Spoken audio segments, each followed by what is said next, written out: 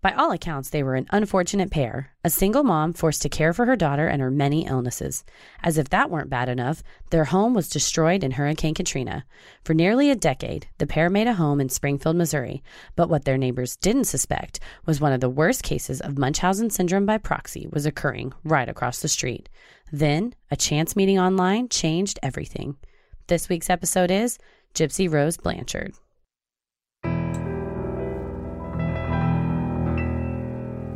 A bump in the night, your heart fills with dread. Probably a murderer who wants you dead. It could be a ghost, a demon, or worse. Perhaps you're the victim of a witch's curse. It's hopeless, you're doomed. You'd call a priest if you could. You'd rather just listen to who? Sinisterhood.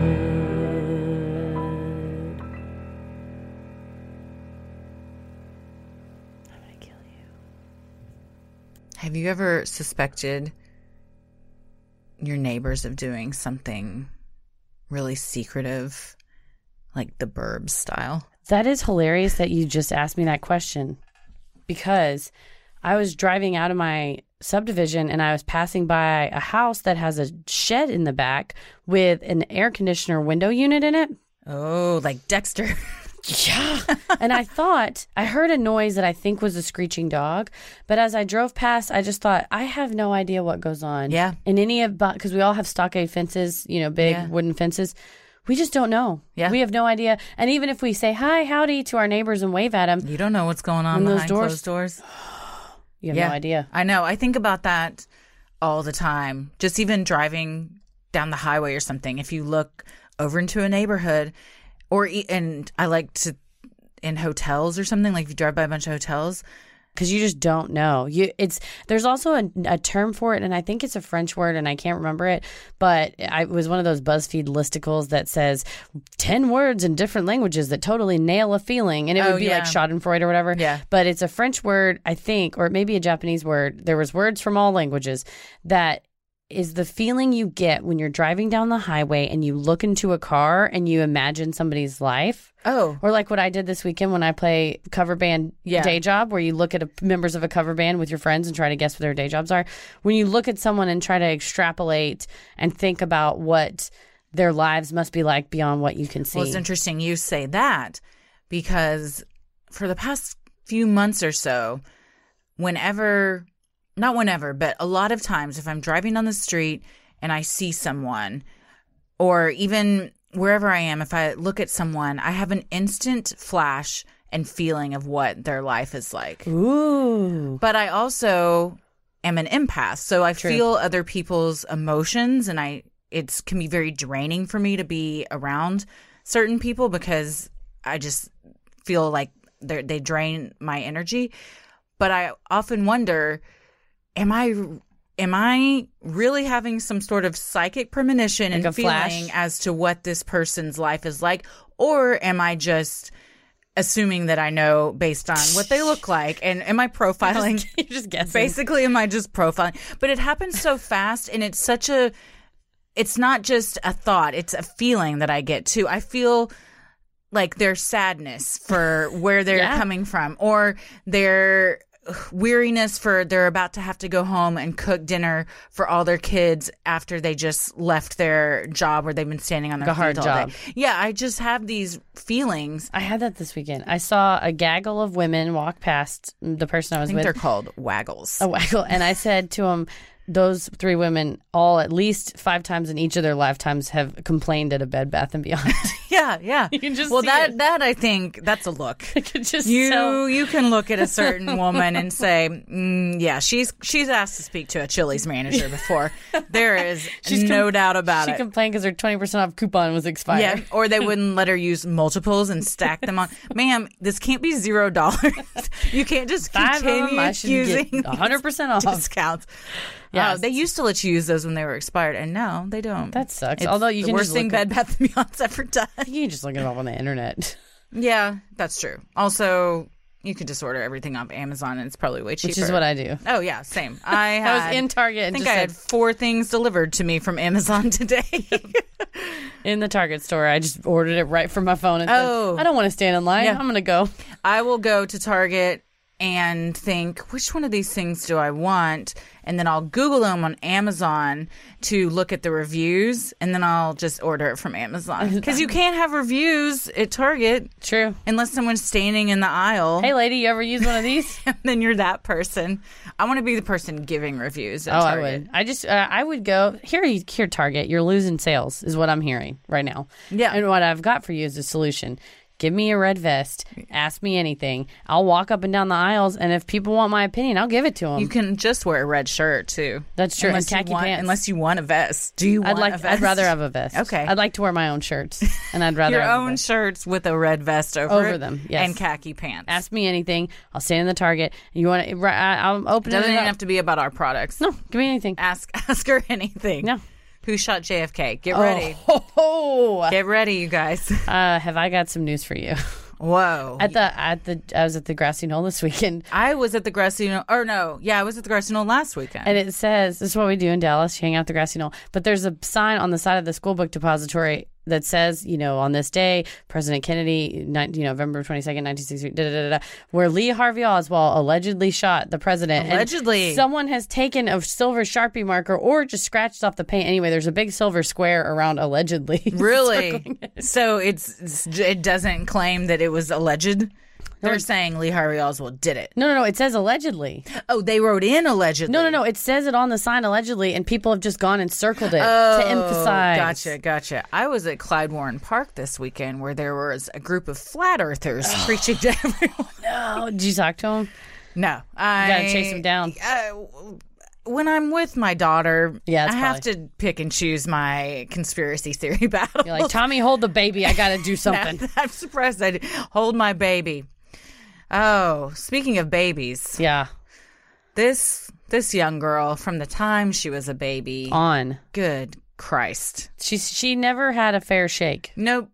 She never had a fair shot. Heads up, guys. This is a doozy of an episode. It's pretty disturbing. There's a lot of real disturbing stuff. If you've watched The Act recently on Hulu. I have watched the whole thing. They do an excellent job. Heather and I were both very surprised at how good this show was. The production quality is phenomenal. The director of photography, whoever's in charge with the lighting and color choices and how different eras are lit in different ways. And then, of course, the acting. Patricia Arquette's great. Insane. The crazy Nick Godejohn's pretty good. I mean, he's so great. good. He scares me. And Joey King who plays Gypsy is fantastic. Deserves an Emmy. I honestly I hope they all get nominated because that's how good they are. It just gets you in the gut. Yeah. When she's looking in the mirror and crying, or you see this pained look of longing, and it conveys so much with so little. With just because she's not allowed, the real Gypsy Rose was highly controlled by her mom and wasn't really allowed to move, and you just see this girl truly emoting. Mm-hmm. It's just so phenomenal. Great facial expressions throughout. Yeah. Well, I'm Christy. I'm Heather. And let's get into today's topic, which is Gypsy Rose Blanchard. Dee Dee Blanchard, born Claudine Petrie in 1967, grew up in the small town of Golden Meadow, Louisiana, with her mom, dad, and 5 siblings. What a nice-sounding town that is. Sounds Golden Meadow. Sounds like a Disney town. And you've been to Louisiana, right? Oh, many times. I like Louisiana. I love Louisiana. Phenomenal. Yeah, New Orleans is a fantastic city. Dee Dee was 24 when she started dating 17-year-old Rod Blanchard. She was working in a hospital as a nurse's assistant, and Rod worked on a fishing boat. The young couple first met in a bowling alley in New Orleans. Rod said Dee Dee was, quote, different and unlike any other girl he had met. I wonder how you meet a person in a bowling. I was recently bowling, and I was too busy throwing strikes. Ooh, that's how you meet someone. I guess so. Or somebody in that situation should have met you. We were there with clients, and my boss said, we were having a competition, and my boss said, you're up first. And I thought, oh, Jesus Christ, I'm going to embarrass the fucking company. And I get up there, and I throw it, and it was a strike, and I was like, I'm done. I'm good. I'm just standing in the back. But see, you screwed yourself because you have to maintain that exactly for the rest of your game. Everyone cheered, and they were. Yeah. It was the greatest Did high. Did you throw gutter balls? The highest high, and then the lowest low. Yeah. I just hid in the back, and I let everyone else take turns, so I didn't have to go. I enjoy bowling, Here's what I don't like about bowling. I feel so awkward and don't know what to do once I've thrown the ball. Do you stand there and just stand there and watch it? Do you turn around and interact with your friends? Do you, I don't know. Swill your beer. It's such an awkward couple of seconds it makes me have a lot of anxiety about bowling. True. Also, the way you do your leg when you throw the ball. I don't do that. I always feel I sort of tiptoe weird. up and then I throw it overhanded. So it you throw it overhanded. It goes thunk and there's I guess it's not. It's a flick. I do a flick wrist. But you don't do it the way you're supposed to. I have borderline carpal tunnel syndrome, so I can't bowl normally. So I do you can't really see what I'm doing. It's audio. It's not interesting to anyone but you. But she's holding it as if you would palm something. Yes. And then throw it that way. Stick the old 3 fingers in and then you whip it forward. Yes. I throw a bowling ball the way I think they're intended to be thrown, but I don't do the fancy swivel my leg behind my other leg. No. Leg kick. No. I've also completely thrown a ball and busted my ass right after. Down? Many times. Is it heavy? How did that happen? I don't know. I slipped. They're slippery. The lanes are slippery. I fall down a lot too. It's okay. Sometimes I fall over just standing still. Yeah, I've done that. I was leaning against the wall and just sort of slid down. No, I'll just be standing still and fall. Just stumble over. Your body just goes off. I don't know what's wrong with me. Oh, Lord. Well, it sounds like they found love in this bowling alley. Gutter balls or strikes, be damned. Well, not long after they started dating, Dee Dee became pregnant. Despite not being in love with her, Rod felt the right thing to do was get married. However, a short 3 months later, on Rod's 18th birthday, he realized he got married for the wrong reasons, and the couple separated. A few months later, in July of 1991, Dee Dee and Rod's daughter was born. Some claim they named her Gypsy Rose because Dee Dee liked the name Gypsy and Rod liked Guns N' Roses, while others say she was named after the famous stripper, Gypsy Rose Lee. Either way, it's unfortunate. Either way, it's not. A friend of mine's named Gypsy after the Fleetwood Mac song, and every time anything with Fleetwood Mac comes up, she's like, I fucking hate Fleetwood Mac. That's the sure way to get your kid to hate Guns N' Roses, Fleetwood Mac, whatever. Although Tommy is named after Tommy Lee. Are you joking? I'm not joking. I never knew that. His dad, while his mom was in labor, went to a Motley Crue concert. And during it thought, yeah. Hell yeah. Yeah, hell yeah. And then went back to the hospital and was like, we should name him Tommy Lee. I have an idea. And she just grabbed him by the throat and said, I'm going to kill you for leaving me in labor. But I love the name. What are you named after? I don't think anything. Well, my middle name is my mom's maiden name. Okay. But I don't think my first name was just something they liked. I did find out, though, the reason it's spelled the way it is, which is Christie, is because my mom had bought a dresser and she changed all the knobs on it to spell out my name.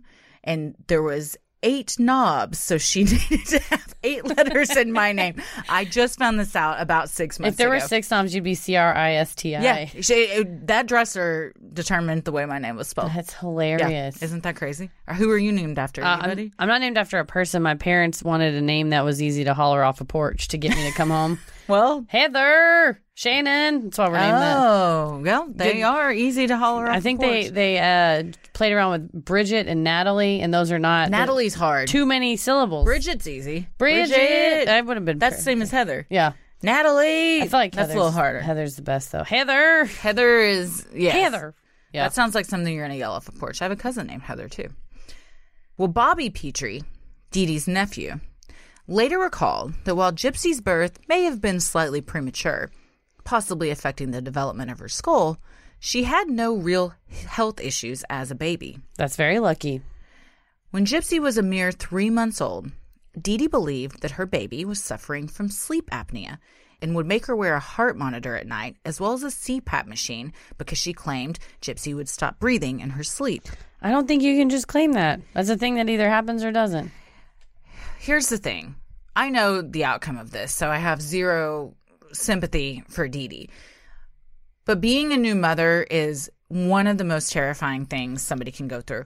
And it's so bizarre because you go to the birthing center or hospital or wherever you have your baby and you're pregnant. Mm-hmm. then you just leave and you have this baby.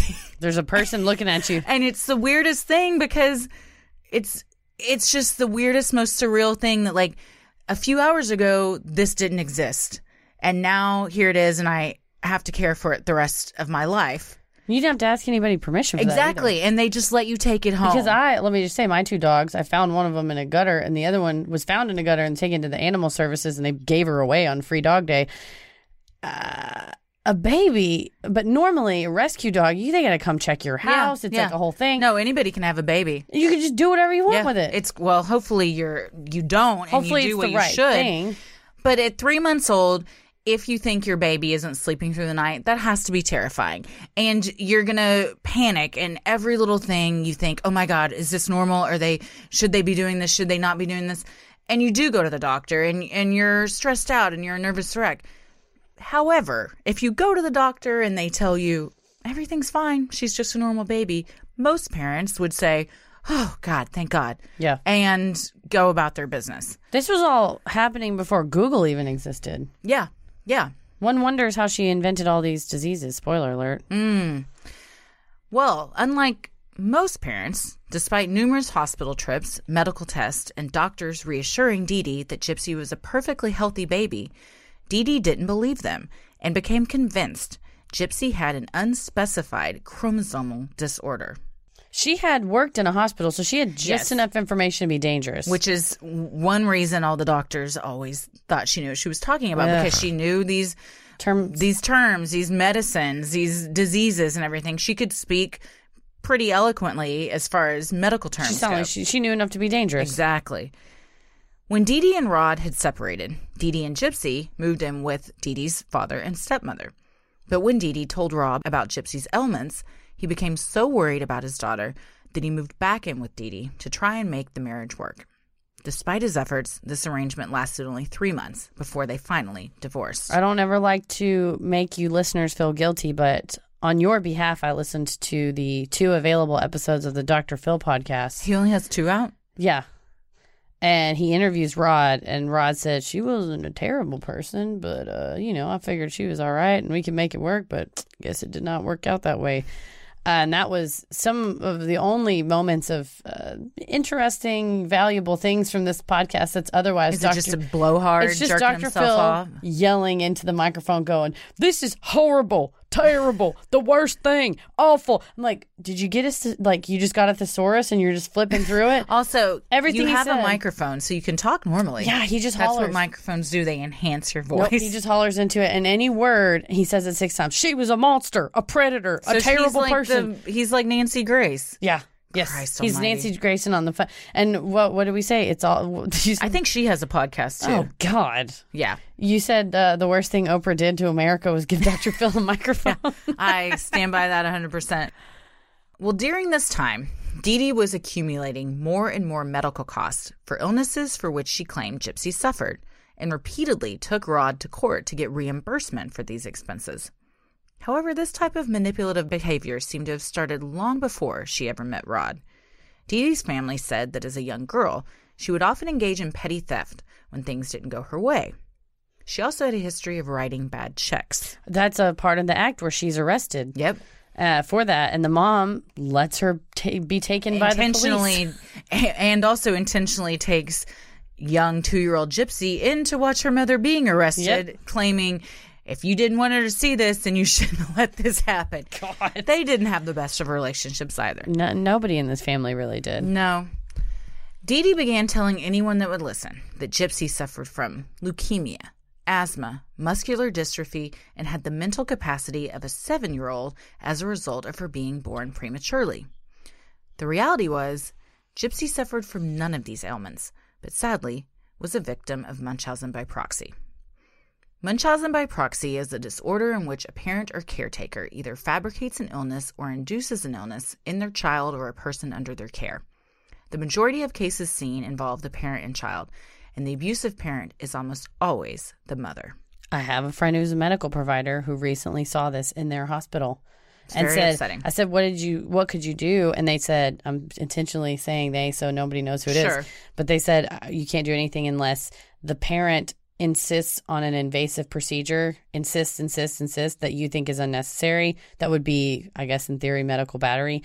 And in that case, then you can try to call in also CPS. Child endangerment, and then you call CPS. Yeah, you can call CPS. But until then, the mom was just asking for urine tests and spit tests and lab tests and things. And my friend just said, we're doing the tests, because they'd say, we don't need to test his urine unless he's having trouble urinating. And the mom would say, you're having trouble urinating, right? Mm-hmm. Right? And the son would go, well, I mean, he is. He said he was. That's very typical of a parent that has Munchausen by proxy. Yep.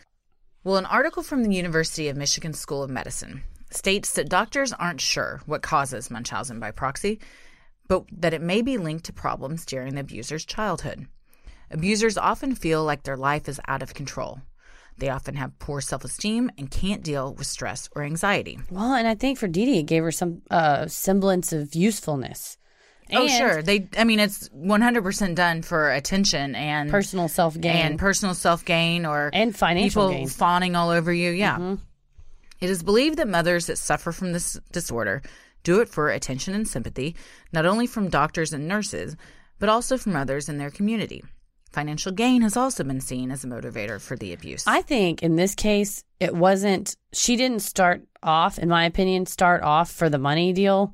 I think she wanted attention because her husband left her, so she wasn't getting that attention, and had a strained relationship with her parents. She wasn't getting that attention, and it was a way to get attention, and then a byproduct with all this money. And she said, "Well, let's lean into that." Yeah, I also think that she was a very nervous, neurotic mother. Yeah. That maybe in the beginning really did think things were wrong with her, and then it just snowballed from there. I wonder, and maybe you can tell me, just from researching the symptoms or the syndrome, does someone who is involved in Munchausen by proxy, does the parent on some level know that the kid isn't sick, or do they have a genuine unreasonable belief that the kid is sick? Interesting you should ask. A person that suffers from Munchausen syndrome by proxy often has these common characteristics. Medical skills or experience, seems devoted to their child, seeks out sympathy and attention, tries too hard to become close and friendly with medical staff, needs to feel powerful and in control, and does not see their behavior as harmful. So I think that they know that their kid isn't really sick, but they don't see their behavior as harmful. They see it as they are devoted to their child. I think in some cases they do believe that their child might actually be suffering from something, but that just no one can diagnose it. Like unspecified chromosomal. Yes, and instead of just accepting, no, they're perfectly healthy, they just can. But again, I think they're insisting on these tests and things because they see the attention that they get from all of it. They become well-known figures at the hospitals. True. They get, calls from family all the time. It's a total attention-seeking thing. And so there's two kind of types of Munchausen syndrome by proxy. One is, and the more common one, is where and I'm going to say mother because that's the most common parent that usually does it, claims that their kid has all these illnesses. The less common one, but the even more dangerous and detrimental one, is where they induce sickness in the child. That's what I've heard of before. It's awful. I just read, they poison them with chromium or whatever. Or salt. Yes, I just read an article about this. She'd had a blog about being a mother and was seeking all this money and got all this money for her sick 5-year-old son. And then it came out that she had been injecting him with salt and he had ended up dying because my God. Yeah. And so what does it do to you when you get injected with salt? Well, if a child has too much salt in their diet, their organs start shutting down and they die. So she intentionally knew she was doing this. So in that case, she knew. She's got to know she's doing it. True. But for whatever reason, in the disconnect, they continue doing it thinking maybe they can save them. Yeah, and it also, I think, feels good to them to be the one that then saves their child. True. They're sick, and then they're the ones that provide that sense of relief and their caretaker. Take him to the hospital or whatever. Well, I think maybe for Dee Dee, you're right. She had a little bit of a delusion that something was wrong, And she was just calling it these things. I think, though, as it progressed, she had to have known. She knew. I mean, she obviously She was knew. shaving her head. Yeah, and coaching her daughter on what to say. True. She knew she wasn't developmentally disabled. Right. According to this list that we just went over, Dee Dee was the classic MSBP mother. Dee Dee regularly shaved Gypsy's head so she would look like a chemotherapy patient. She also insisted that Gypsy be fed through a feeding tube and fed her the children's nutritional supplement Pediasure until she was well into her 20s. And again, there was no need for this. Nope. She just told Gypsy, and one thing we haven't really touched on is she's telling Gypsy these things are all necessary. Yep. You can't eat, you're allergic to sugar, you'll die if you have sugar, you can't eat real food, your body doesn't know how to process it, you have to have this feeding tube.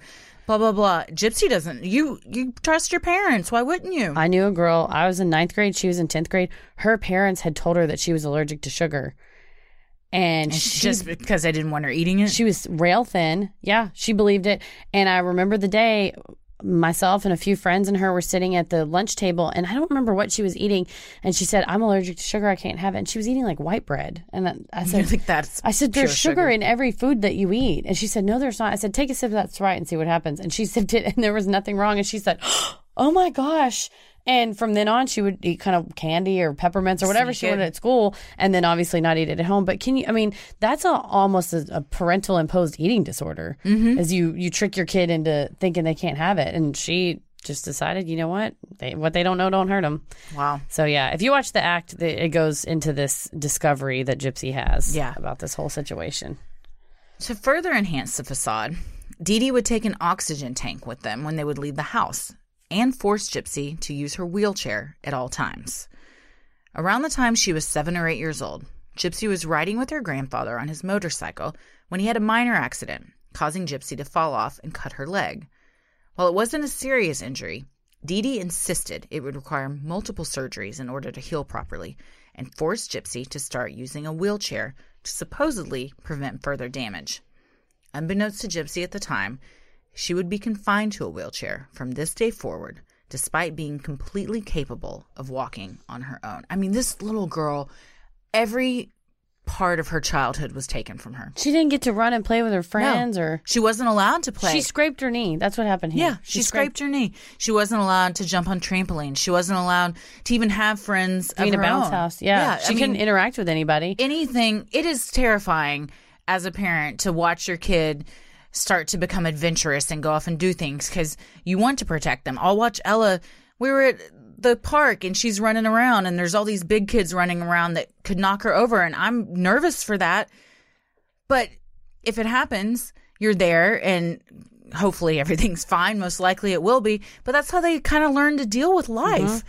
And that's how they learn, like, oh, it's okay if I fall down. I can get back up and I'll be okay. My niece, literally, my sister and brother-in-law have taught her that when she falls down, to stand up and physically make the motion of dusting your shoulders off. There you go. They'll say, dust yourself off. And she'll just, and she dusts her little shoulders off. And it like you said, it's resilient. They're teaching her to be really resilient and come back. Otherwise, you live in a bubble and you don't know how to face any kind of circumstances life throws your way. It's another thing that the actress, you said Joey King is her name? Mm-hmm. Yeah, she really portrays this sense of longing, looking out the window, looking at other kids, having fun, interacting and laughing. While her mom's just pumping her full of Pediasure. In her gut. Yeah, it's sad. Oh, man. It's very sad. It's very, very sad. Gypsy longed for friends her age and for interaction with people other than her mother. Unfortunately for her, Dee Dee insisted on homeschooling her daughter, claiming that her illnesses were far too severe for her to attend public school. I think to keep up the charade, too. She had to control her 24/7. Oh, I mean, if she went to school, that's 8 hours of her day that she doesn't know what's going on and doesn't know what she could be saying. Or maybe she decides to get up on the playground, just walk around. Yeah, it stands up and suddenly your whole fake life you've been living is busted out. In another bizarre proclamation, Dee Dee claimed Gypsy taught herself to read by reading the Harry Potter books, which makes little sense due to the complex plot and language used in these books. There would just be no way that she learned how to read from that. First of all she would do is talk about wizards and spells all the time. True. She would think that was true. But also, she might be British.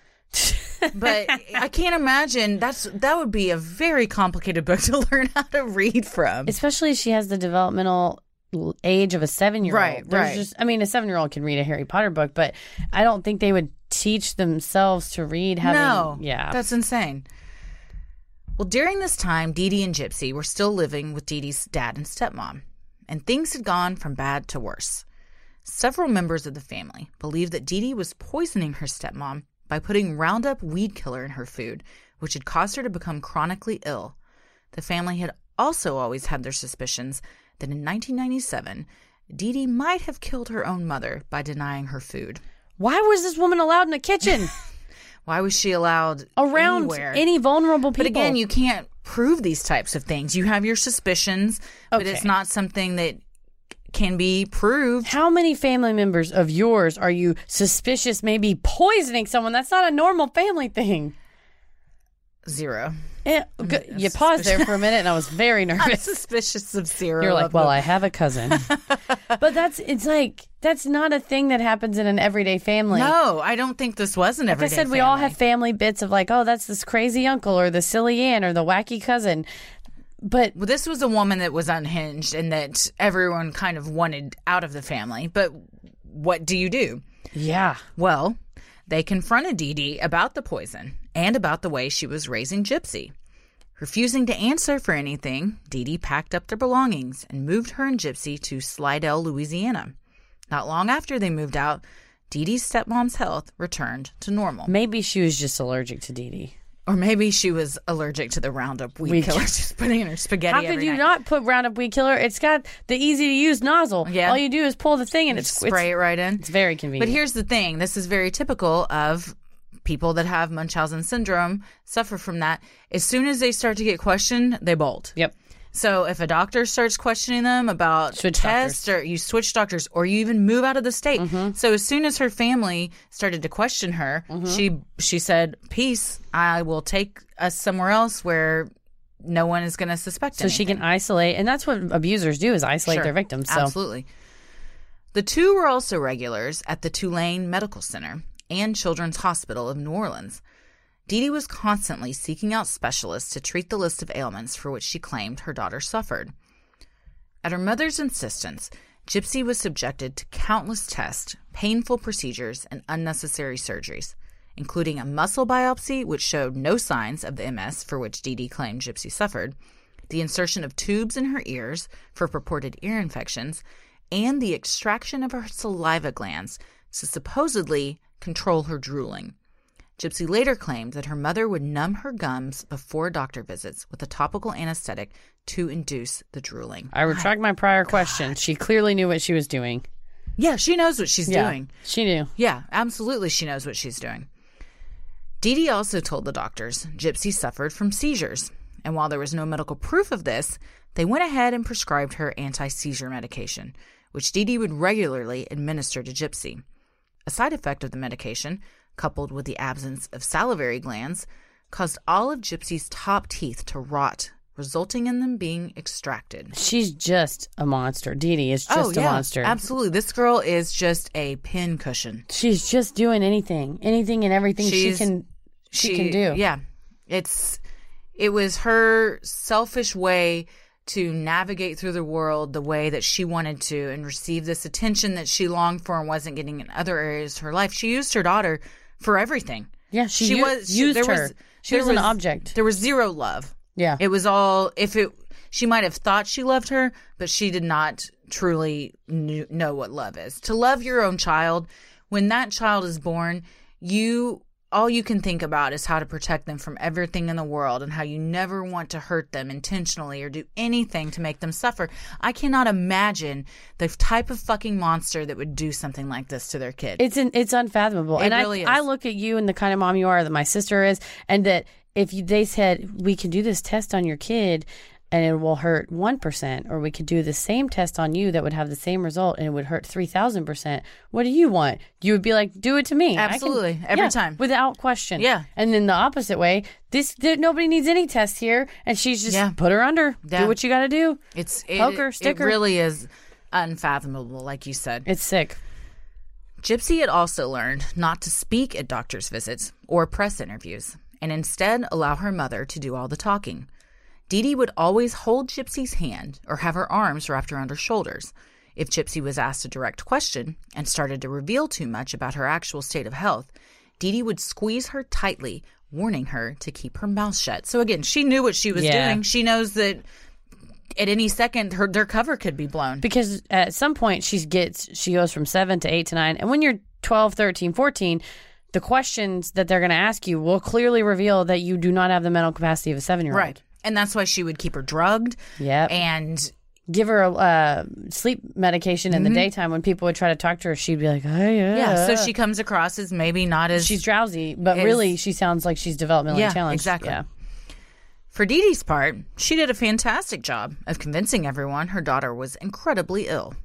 The wheelchair, bald head, toothless smile, oversized glasses, feeding tube, and high-pitched voice all made Gypsy look as young and sick as her mother claimed she was. So let's talk about Gypsy's voice for a minute. If you are interested, listeners, almost all of the footage from the trial, from Nicholas Godejohn's trial, the trial at where issue. Gypsy testifies. Gypsy testifies, among other, there's tons and tons of interviews. Oh, yeah, She's on Dr. Phil, ABC, lots of interviews. So you can hear for yourself, and then if you watch the act, spot on. Very. Joey King said that was one of the main things she wanted to nail down, and that the casting agents were looking for when they cast her that role, because it is so specific and recognizable immediately, and it was such a part of who she was that it had to be included in the story. And it had to be right. And Joey King nails it. It's People, I read an article where people were wondering, is that what she really sounds like? Go watch. It is not. That is not at all what she sounds like. It's not what Joey King sounds like, but it's what Gypsy Rose sounds like. Yeah, and she... to maintain that type of consistency with that accent, I'm calling it an accent, but voice alteration throughout the filming was very impressive. And if you watch any of the interviews that the real Gypsy Rose does, or any of her testimony, that is how she talks. That is how she talks. So go take a listen, and then you'll understand why we feel like we should address it. Well, many have questioned Gypsy's unusually high-pitched voice, even wondering if Joey King, the actress that plays her in the act, sounds like that in real life. That is not King's voice, but one she developed for her role to sound as authentic as Gypsy as possible. Jane Latz, an executive communication coach and president and founder of Corporate Speech Solutions, says that it's possible Gypsy presents with puberphonia, which is a high-pitched voice after birth, and a class of psychogenic voice disorders. Interesting. According to Latz, this happens typically after a traumatic or a stressful life event, or even as a result of difficulties in communication in significant relationships. She also said that it's possible Dee Dee rewarded Gypsy for having a childlike voice, so Gypsy kept it up. That's true. And if she had her hand on her shoulder or on her hand and would squeeze her real tight, maybe if she fell out of the voice, it becomes sort of Pavlovian that you think, if I don't speak high, I'm going to get pinched. Exactly. And it's like how, I think it was on the last episode, or maybe Menendez Brothers, where I mentioned how Dr. Drew says the same thing. That correct. A lot of women, if they're sexually abused as a child, that's kind of, if you hear them talk as an adult, they sound like they were the age they were when they were molested. And it's because a stressful life event like this happens, which kind of alters your growth in that area. Yeah, that's true. And I wondered I don't wonder. Clearly there is evidence for having some sort of, I don't want to say like demented, but some sort of damaged sense of self, and how that damaged sense of self then presents itself in vocal tics. So if someone is maybe insecure about themselves, they present with an inauthentic vocal fry. Or Elizabeth Holmes, the founder of Theranos, who eventually scammed people out of a bunch of money and is at issue in the HBO documentary, where she talked with this extra deep voice because she wanted to convey a sense of more authority, masculine power. Yeah, and she idolized Steve Jobs, and she wanted to. And so it's this question of your entire core of who you are is shaken, and you don't know who you are, so you can't have an authentic voice, and so you're sort of stuck in a role that either is self-imposed or imposed externally. I don't know. Brian Petty, a speech pathologist at the Emory Voice Center in Atlanta, said the unusual squeakiness could have been brought on by all the unnecessary surgeries Gypsy underwent. He said it could also just be the way she talks. That's true, too. She's a very small person. She's about 5 feet tall. And she might just have a high-pitched, squeaky voice. Yeah, some people have high voices. Yeah. Also, who knows if there's some sort of effect of having your salivary glands removed, if that damages your vocal cords. Or just even all the trauma she underwent. All those surgeries. Still, Dr. Nick Morgan, president of Public Words and author of the book Can You Hear Me?, has a different theory. Morgan believes Gypsy's voice was definitely fake, but what he can't figure out is if she was doing it intentionally or if subconsciously it developed because she thought she was so much younger than she actually was. Morgan leans on the side that it happened unconsciously, given how difficult it would be to knowingly keep that up in a consistent manner. I would love to read, maybe this Can You Hear Me, but I didn't look it up, but I would love to read a book about the connection between psychology and vocal, the how your voice sounds. I bet Can You Hear Me could answer some questions. I'll look it for up. you. We'll see. Well, in August of 2005, Hurricane Katrina ripped through Louisiana. I was there. Well, I'm glad that you're here now. It was horrifying. Yeah, I've been in 5 hurricanes. Oh, yeah, you lived in Florida. Yeah, I'm an idiot. I've been in one. And wow, that doesn't make you an idiot. No, but I'm saying, I'm here going, I was in a hurricane once. Yeah. And you're like, well, I've been through 5. I don't remember which one it was. I think it was the one after Katrina. Was or it maybe Ivan, after Ike, Rita. It may have been.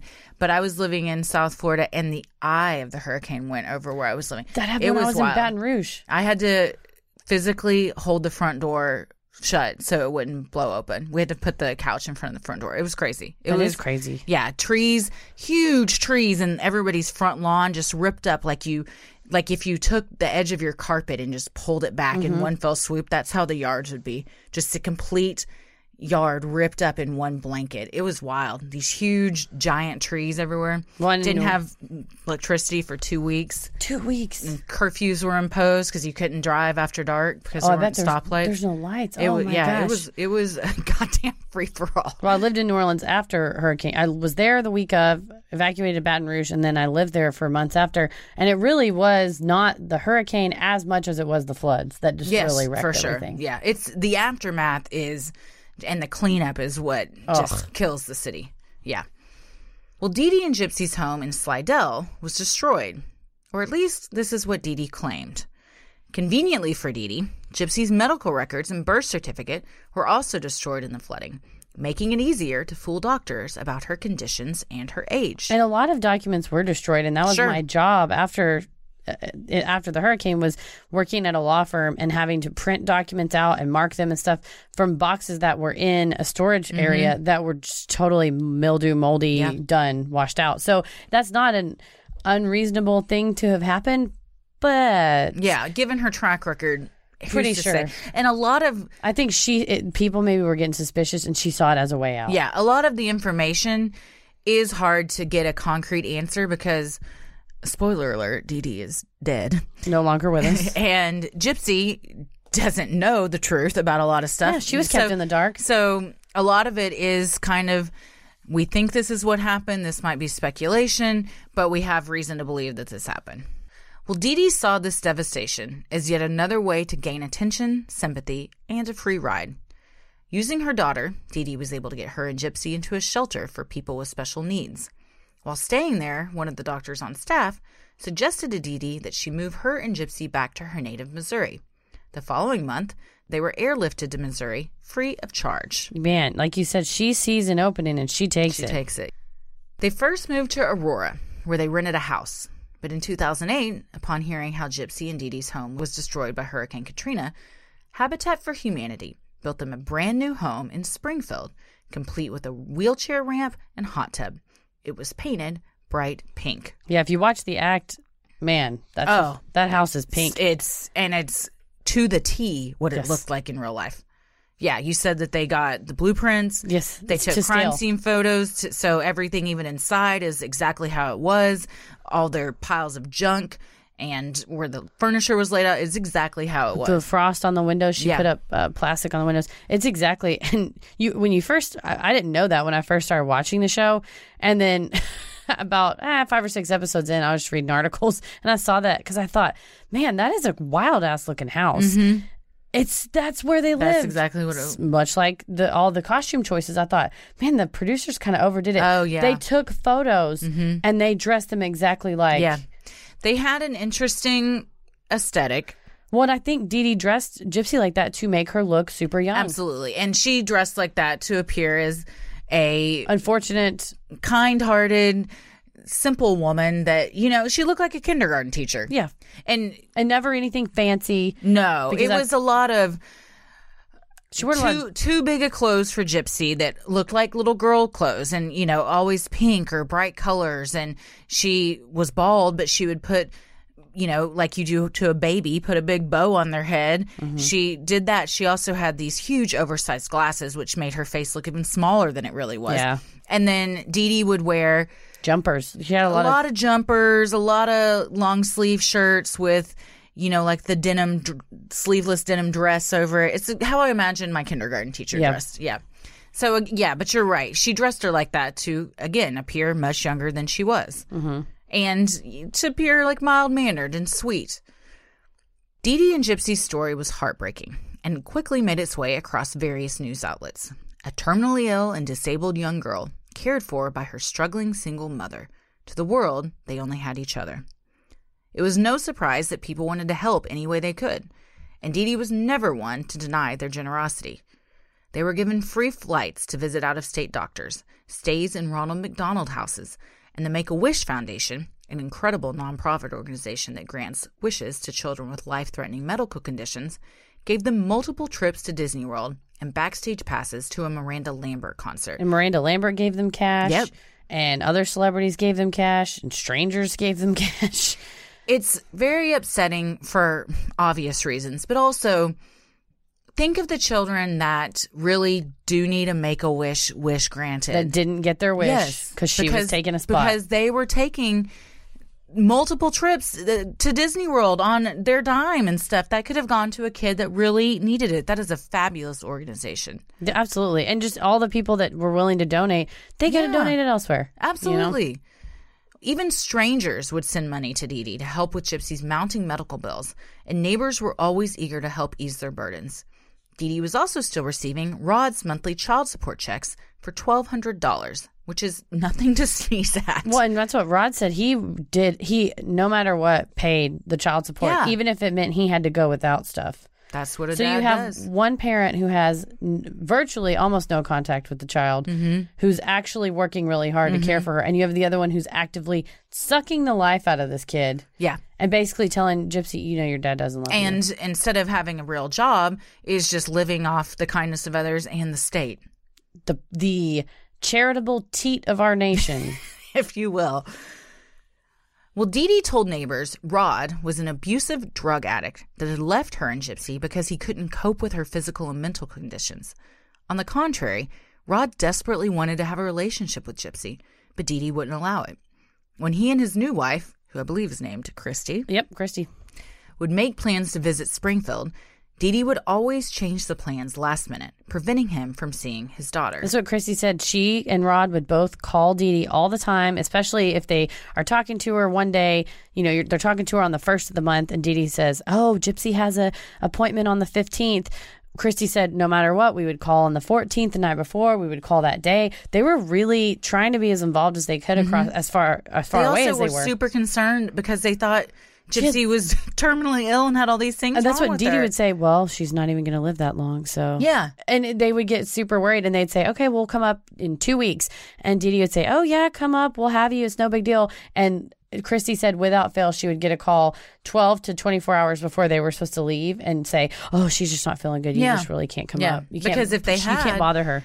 You run the risk of maybe she says something. She gets up out that wheelchair. Yeah. Also, it's a total sense of control. She wants to be the only isolation. And she wants to be the one and only parent that Gypsy has and can't live without. Correct. Literally can't live without. Yeah. Rod would also send Gypsy gifts and call her on the phone.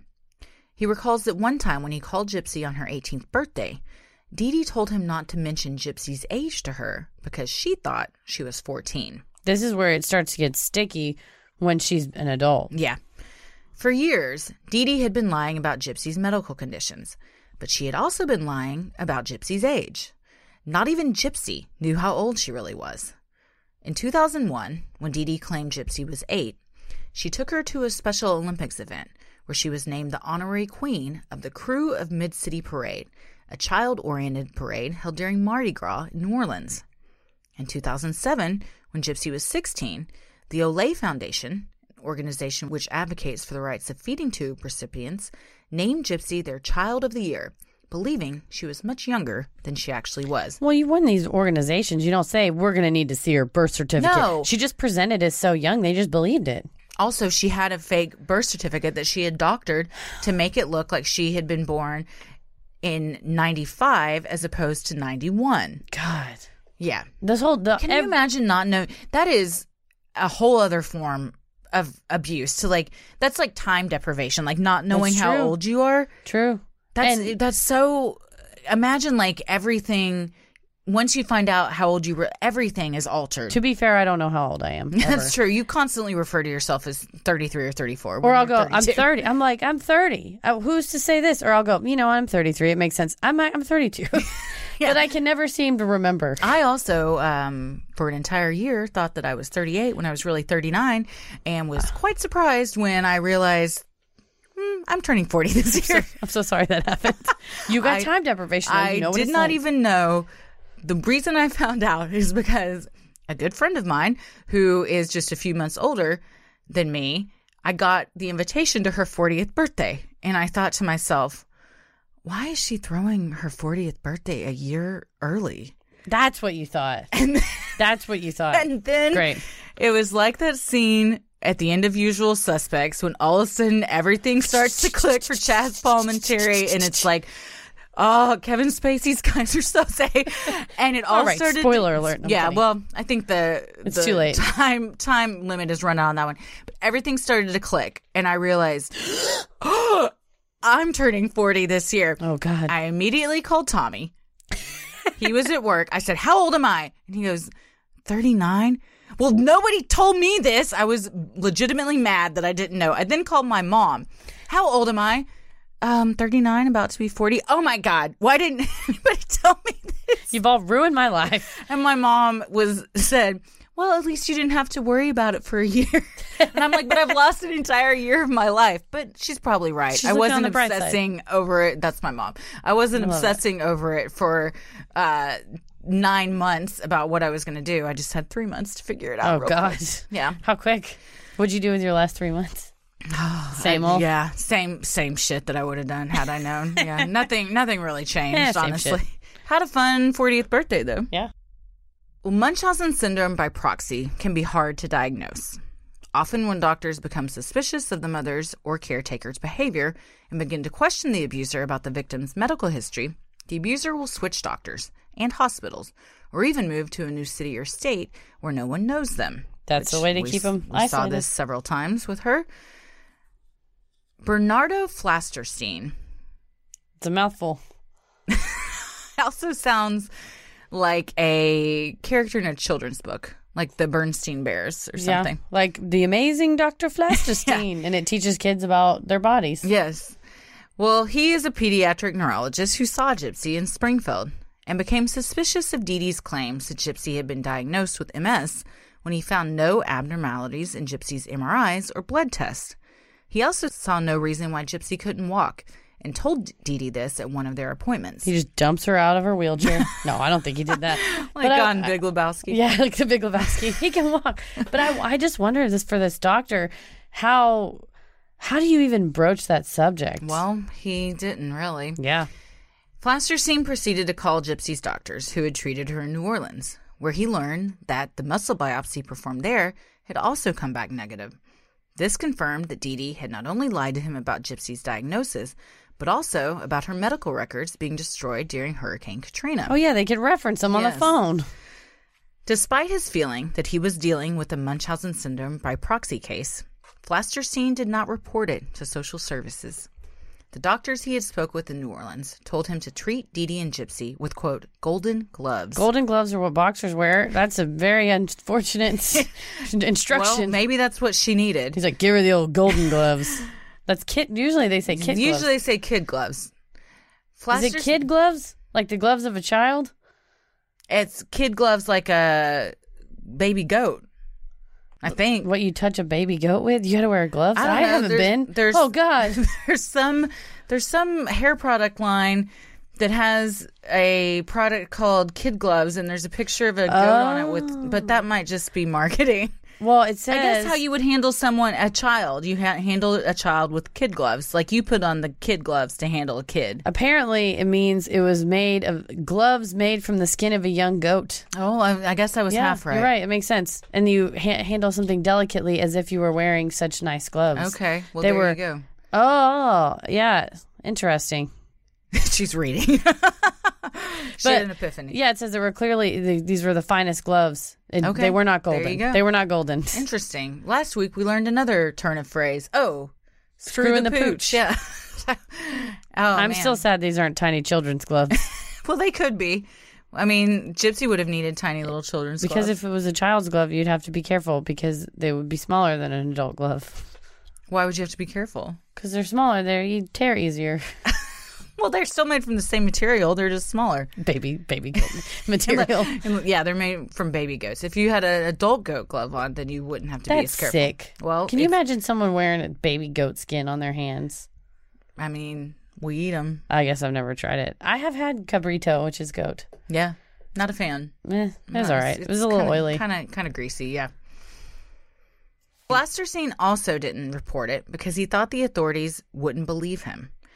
Not surprisingly, Dee Dee soon stopped taking Gypsy to see him. That's a line you walk as a doctor treating one of these cases. A lot of people criticized him because they say ethically and morally and even legally he should have reported this to CPS. But again, a lot of times it's so hard to diagnose, and like your friend said, you can't do really anything until they ask for invasive procedures. Well, in 2009, an anonymous call was made to the Springfield Police Department to let them know Dee Dee had been using various aliases for her and Gypsy, as well as a myriad of birth dates. The caller also expressed concern about Gypsy and said that she may not be as sick as her mother was claiming. Interesting. I don't think we've ever found out who this call is from. In the act, they allude to the fact that it was the doctor. Yeah. But that may have just been poetic license. Officers performed a wellness check, and when Dee Dee told them she used misinformation as a safety tactic to prevent her abusive ex-husband from finding her and Gypsy, they believed her. They also stated that it appeared that Gypsy was mentally handicapped, and the case was closed. And on the act, they at least indicate that Dee Dee, it was one of the situations where Dee Dee is overly medicated Gypsy. She gave her a bunch of sleeping pills right when she saw the woman pull up, and she was super loopy when she talked to her. Yeah, it's an interesting situation where she's, again, not even a victim of something, but taking it and making her falsely saying that she's a victim of domestic violence. When, again, there are actual people out there who are victims of domestic violence. Yeah, she was a terrible, horrible person. I also wanted to touch on something that I thought of a second ago. A lot of people wondered if Gypsy was capable of walking and knew that she was suffering from all this abuse, why she didn't just stand up in public and walk and blow the facade. And Dee Dee would be like, a miracle, it was the Lord. And Gypsy said in an interview that she, since the time she was a baby, had been mentally and emotionally and physically abused by this woman, and it just wasn't that easy to do that.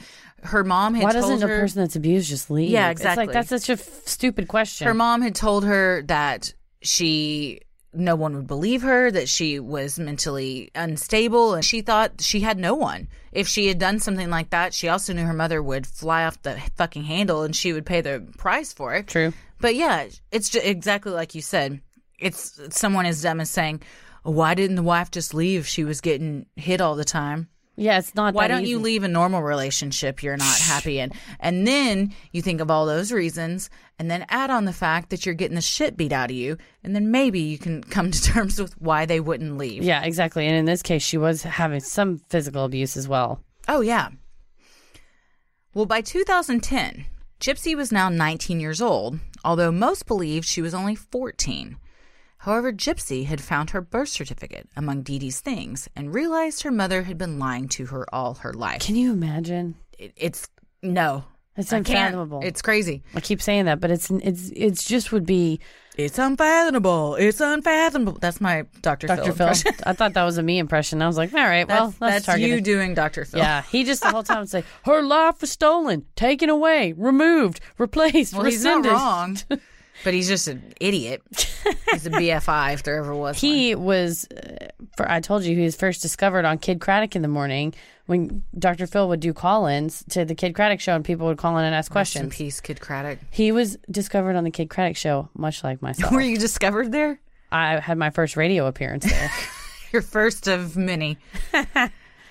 Well, as Gypsy grew older, so did her desire to become independent, as well as her interest in the opposite sex. So imagine being 19 years old. You've never experienced even holding hands with a boy. You're describing my life. I am not. Just replace it with 18 years old. Go ahead. You just, all you think about as a normal 19-year-old woman, is what would that be like? What would it be like to kiss somebody? On the act, they show her so sadly Googling boyfriend, girlfriend, and just looking at images of like people holding hands, how to kiss, or even just Googling girlfriends, like friends and friends, and seeing pictures of friends just hanging out. Like that's how it was the saddest. Oh, it's very sad. She types in best friends and looks at stock photos. Yeah, and it's the saddest thing. Yeah, because she has no idea. She just sees how to relate to that at all. Yeah, she loves her neighbor, and her neighbor is super, super nice to her, which was one of the saving graces of this. Definitely. But, that's a very normal urge to have when you're 14, but much less when you're 19. Yeah. Once her mother went to bed at night, Gypsy would sneak onto the computer and talk to men she met through online dating services and Facebook. One night, Gypsy showed up at one of her neighbor's houses, standing on her own 2 feet and begging to be driven to the hospital. She said a man in which she was romantically interested had been in an accident and she needed to go be with him. Once at the hospital, Gypsy produced her birth certificate to prove she was of legal age and not being taken advantage of by an older man, as many of the concerned staff believed. The man was eventually discharged, and they went back to his house. Can you imagine having to bring a birth certificate around with you? No. I also couldn't find anything, but when she shows up at this neighbor's house and she's just walking around, whoa, hello? Yeah, wouldn't the neighbor just say, what, is this a miracle? Did the good Lord do this? Or when she went into the hospital, those people know who she is. Surely. How are they, on the act, and again, why it is very true to fact, it says clearly it's based on actual events, so you don't know how much is factual. But when she gets to the hospital in this scene, she's sneaking around, so she's kind of, but like, if she's producing her birth certificate. She's wearing a wig, too. She's wearing a wig. If she's producing a birth certificate, someone's stopping to ask her what's going on. Surely. So at that point, I'm like, how did no one say to Dee Dee, explain yourself? At the end of the day, Dee Dee was an abuser, but the system ultimately also failed Gypsy. The fact that it wasn't, at any point, she wasn't found out or taken to authorities that could help her. Yeah. Yes. And Gypsy later said that really, really bothered her in hindsight, that so many doctors could have spoken out on her behalf and saved her, and not one did. Yeah, the trying to build that insurance company. Well, they didn't have insurance out of her. Building Medicare or Medicaid. Sorry. 4 hours later, Dee Dee managed to track down Gypsy at the man's house, where she produced her own copy of Gypsy's birth certificate, claiming she was underage. And again, she's carrying the thing around too. The fake one. Yeah.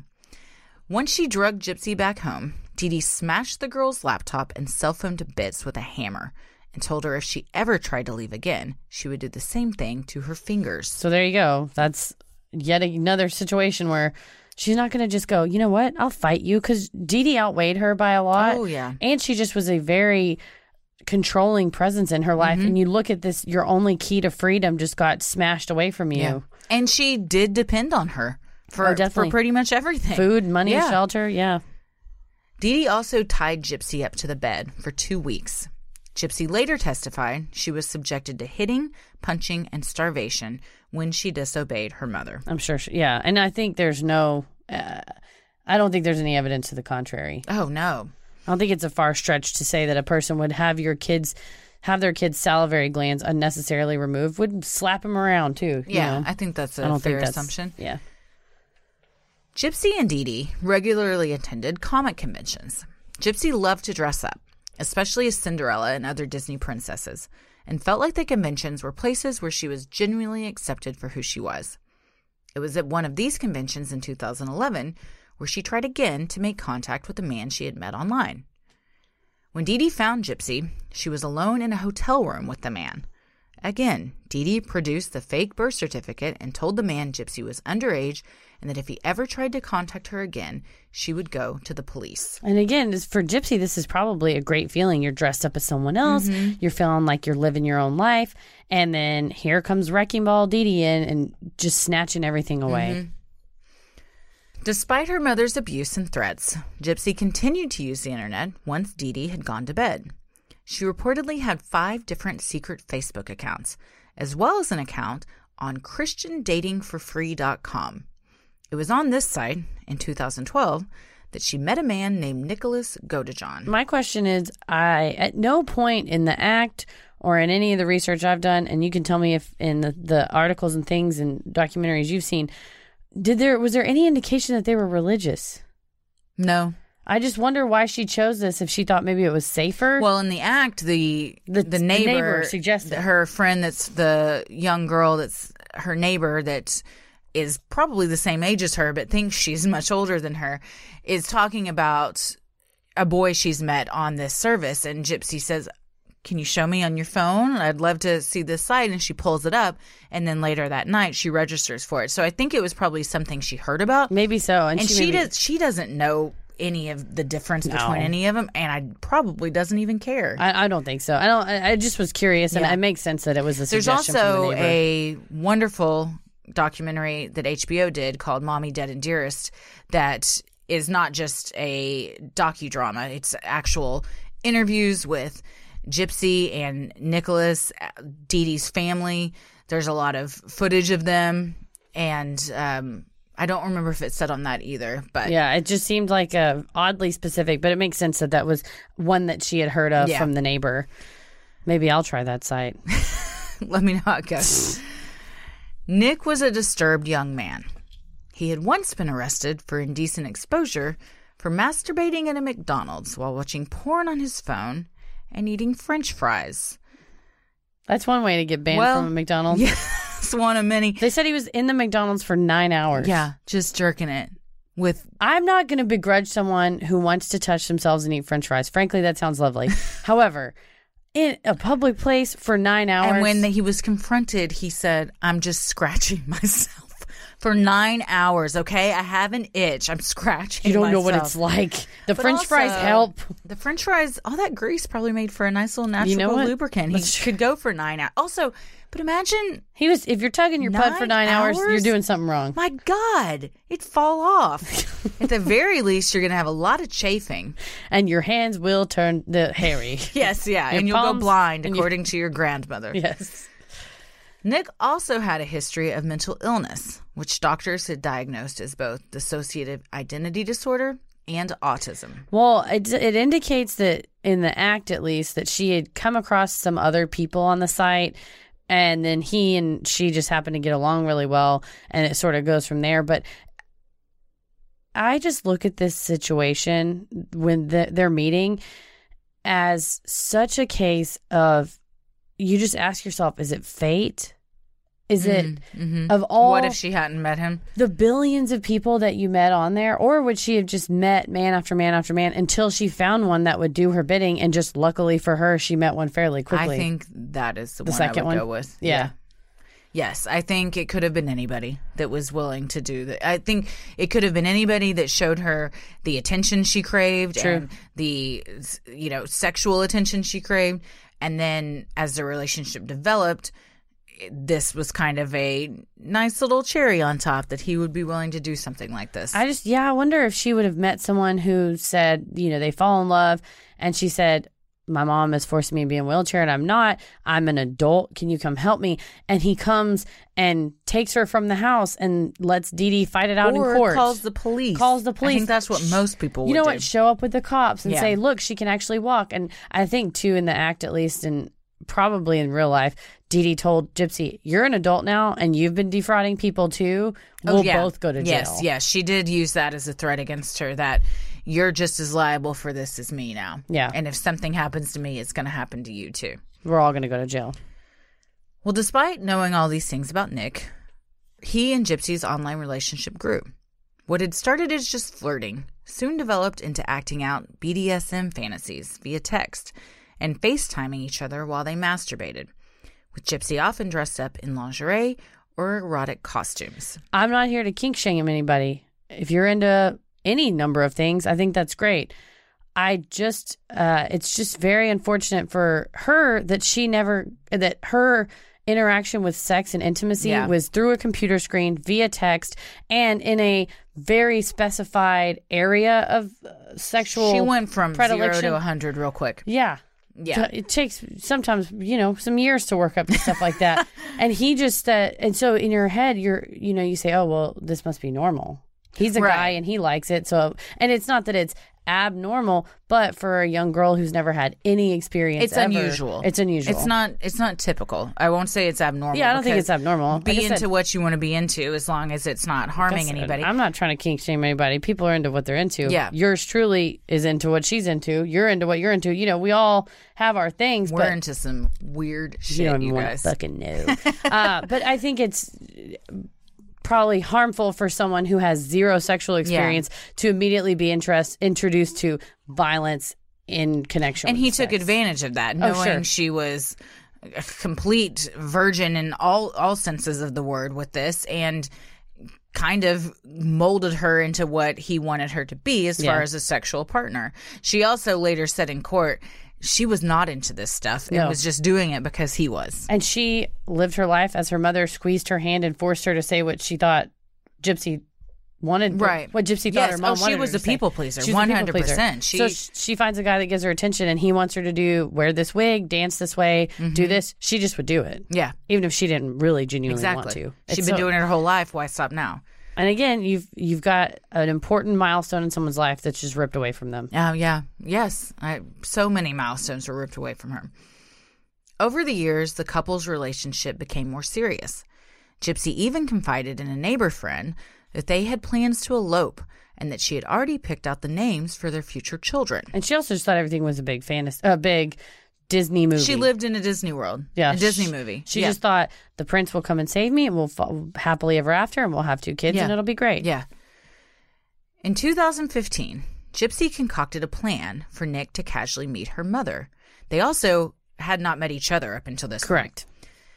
Dee Dee had told Gypsy before that she would never be allowed to date or get married, but Gypsy thought if she could arrange the perfect meeting where Nick gave off a stellar first impression, Dee Dee might change her mind. Again, she's not, I don't want to say thinking rationally, because she doesn't have a concept of what thinking rationally or logically really is, because her brain has been so warped. But this is a very childlike fantasy world way to think about things. How does the prince and Cinderella meet? They see each other from across the ball. How does Eric and Ariel meet? He sees her from the side of the boat. She's like, give me that fish tail. Gypsy paid for Nick to take a bus from where he lived in Big Bend, Wisconsin, to Springfield. The plan was for the two to casually bump into each other at the movie theater where Gypsy and Dee Dee would be seeing Cinderella. Gypsy thought if her mother believed the first time they met was when she was present, she would warm to Nick and allow the relationship. Gypsy was also dressed as Cinderella, she was wont to do, out in a giant blonde wig and the blue dress and everything. And tiara. And she wanted Nick to dress up too. So they would both, again, it was just fantasy. She had him put on a suit. And if you want to watch the act, I don't think we're spoiling anything. This is one of the cringiest things I've ever seen on television, and it is so well performed. Yeah, the cuts, very cringy. The way that it's cut together and their faces and their act. It's just it's very I cannot recommend this show. Yeah, really go binge it immediately. Nick later claimed that when they saw each other at the theater, Gypsy led him to a bathroom once Dee Dee wasn't around, where they had sex. That's not so unfortunate to lose your virginity. In a movie theater bathroom? In a movie theater bathroom. Yeah, do it in the back of a car like most people. Gypsy would later claim that meeting him in person was a disappointment and that she didn't feel the same attraction to him that she did online. She also said that she found him, quote, creepy. Well, if the guy on television's act is any indication, he is creepy as hell. He does a great job. He haunts your dreams. Yeah, I mean... Nightmares. Creepy, he haunts your nightmares. He definitely is creepy, and I think it says a lot about her that even as brainwashed as she was, she could still recognize that someone was super fucking weird and probably unhealthy for her. Definitely. And I think he didn't know how to act and behave and interact in person. Right. I mean, and to say he's creepy is not a comment on his mental health state. He was he looked like a creepy person. Yeah. And I think it was he had a fixation on her too. Yeah. Because she was a person that was giving him attention. Yes. I don't think it's not correlation is not causation here. It's not, right. He had these mental health issues and therefore he was creepy. I think he as a person both simultaneously suffered from these issues and then just also was, by all accounts, a creep. Well, and especially just fixated on her. Yeah. In an unhealthy way. Yes. Well, despite all this, the two continued their online relationship once Nick arrived back in Wisconsin and soon began to develop a plan to kill Dee Dee. Yeah, this was pretty damning, all the texting of the plan. Yeah. The plan is in motion. I can't wait for the plan. And you're like, all right, stop. Let's stop. Say it and forget it. Write it and regret it. You guys the stop. Lawyer's creed. Stop texting the crime that you're about to do. Gypsy had long ago confided in Nick about the years of abuse she had endured at the hands of her mother and all the lies Dee Dee had told. She told him she was a prisoner and needed her Prince Charming to rescue her. You go back to that fantasy. Mm-hmm. On June 8th, 2015, Nick Godejohn once again took a bus to Springfield, Missouri. My question is, man, that's true love if you'll repeatedly take a bus across the country for someone. Dude, I don't even want to take a bus down the street. No. Let alone across the freaking country. Repeatedly. Well, he had no other way to get there. I mean, it's true. Well, when he did get there, this time his intentions were much different. For the past year, he and Gypsy had worked out over text how the murder of her mother was to go down, and the plan was about to be put into action. For the next 2 days, Nick stayed at a local motel, awaiting Gypsy's text that it was time. On the evening of June 10th, Gypsy waited for Dee Dee to fall asleep and then texted Nick to come over. When he arrived, she quietly let him into her home, where she equipped him with a pair of gloves, duct tape, and a knife she had stolen from Walmart. She then shut herself in the bathroom and covered her ears so she wouldn't hear her mother's screams as she was being stabbed to death. This shows just an incredible amount of premeditation. Oh, my gosh. A year's worth, for Christ's sake. Incredible amount. It's a first-degree homicide. Nick then crept into the bedroom where Dee Dee lay sleeping on her stomach and stabbed her 17 times. The first plunge of the serrated knife cut straight to the bone. The second sliced straight to her neck. And the third punctured her lungs. I assume the rest were just... Overkill. As Dee Dee lay dead in a pool of her own blood, Nick attempted to clean up the trail of blood from the bedroom to the kitchen with some paper towels that he then threw away in the trash can.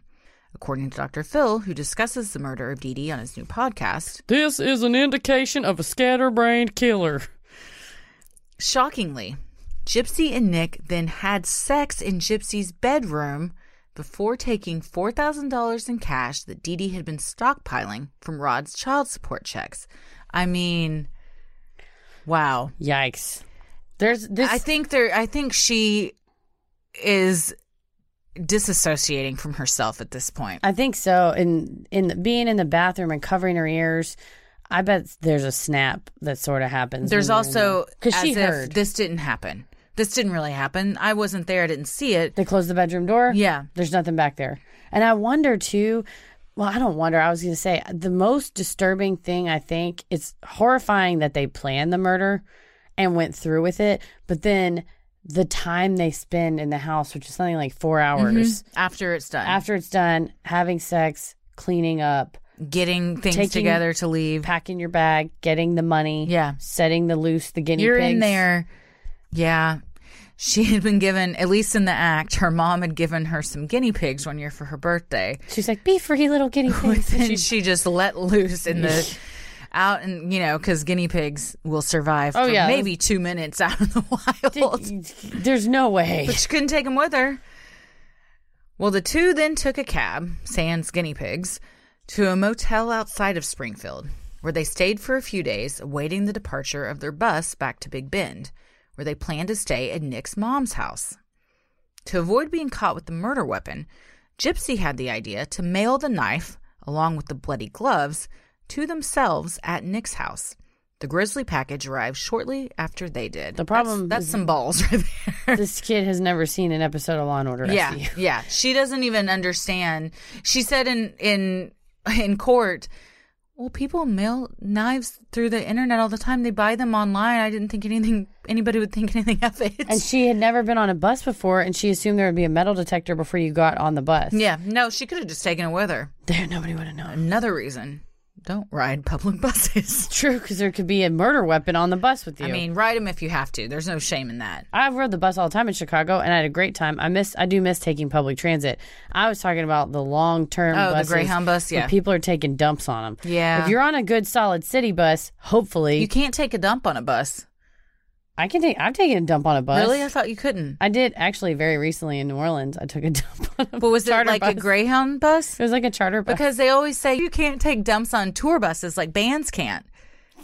Because of the plumbing, so they have to stop and shit somewhere else. Well, if you're in a band, let us know if that's true. My regards to the charter bus I defiled. I think you just laid a Cleveland steamer in their bathroom for someone to deal with. Well, I mean, I had to, but my question is, what are you going to do on a long distance trip if you got to go there? They make stops. But they're not going to. What if it's an emergency? Sometimes I got to go when I got to go. Then you pull an in and out. You pull an Albertsons parking lot. That's it. That's why you don't take long distance buses. Exactly. Like I said, if all goes well on a city bus, no one's pooping. Right. In my experience. Or they just do it in a seat. God. Rest in peace, the Louis, but that episode of Louis where someone had diarrhea all in the seat and he takes off his shirt and soaks it up. There's an inordinate amount of diarrhea in that show. Yeah, there really when that is. little kid, he goes in to look at him and he's like, I had diarrhea at the bathtub. Oh, that's one. I think that scene is so fucking funny. I hate Louis C.K. for a lot of reasons. One of them is I can no longer like him. Yeah, I hate him for what he's done. Yeah. On multiple levels to everyone. But that show, man, there's a lot of diarrhea in it. On June 13th, Nick and Gypsy arrived in Wisconsin. In a later interview, Gypsy said it never crossed her mind that they would get caught, and that her plan was just to live at Nick's place indefinitely. She knew that people went missing all the time, and she believed she would just live the rest of her life as an undiscovered missing person. And she has no sense of reality. Well, I think whatsoever. so, and I think maybe she didn't realize how well known they were in Springfield. Possibly. As the realization of what they had done began to sink in, Gypsy began to feel guilty that her mother's dead body was laying in the house completely undiscovered. In another, not well thought out plan, Gypsy told Nick to post a message to the Facebook account that she and Dee Dee shared that would get people's attention, possibly leading someone to go to the house and discover her body. On June 14th, Nick posted, "That bitch is dead." At no point has either of them seen a television show, apparently, with like how computers work. No, Nick told her after she sent it, you turned off the location, right?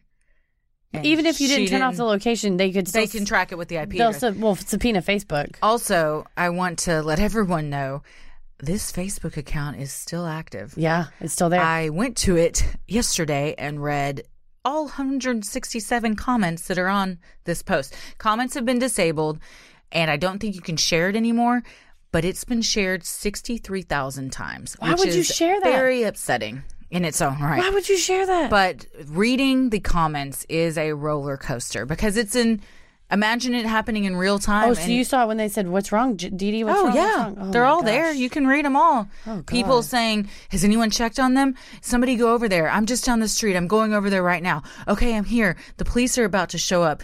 Oh my God, their car's here. Oh, I can't believe I met them last month in Florida at a convention. I hope nothing's wrong. They're the sweetest couple. And then it slowly graduates escalates where she says, well, I hate to tell everyone this, but Dee Dee is dead. We found her body. Gypsy's been arrested. It all unravels on this Facebook That's wild. thread. Terrified and shocked friends and neighbors immediately began to comment on the ominous post. People were heartbroken that something tragic may have happened to the sweet and loving mother-daughter duo. However, Gypsy wasn't convinced the post was direct enough to get people to go over to the house. 17 minutes after the first post, she posted again. I fucking slashed that pig and raped her sweet daughter. Their scream was so fucking loud. LOL. Yeah. So in the act, they show them composing this post saying, what would a person that had a real killer that had broken in and done this do? Not post on Facebook. And their warped sense of reality thought this was the best way to get someone to go over there. The Facebook community was now in full panic mode. Was this some hacker's sick joke, or had the unthinkable happened? Several friends went to the house to check on Dee Dee and Gypsy. When they saw that Dee Dee's car was still in the driveway, they feared the worst and called 911. When the police arrived, they had to wait on a search warrant before they were able to enter the house, but allowed a neighbor to climb in through an unlocked window where Gypsy's wheelchair and oxygen tank remained undisturbed. I just don't understand the police telling... I mean, I get it because anything the police would find in the search then couldn't be used in a crime, but why would they let her in, period?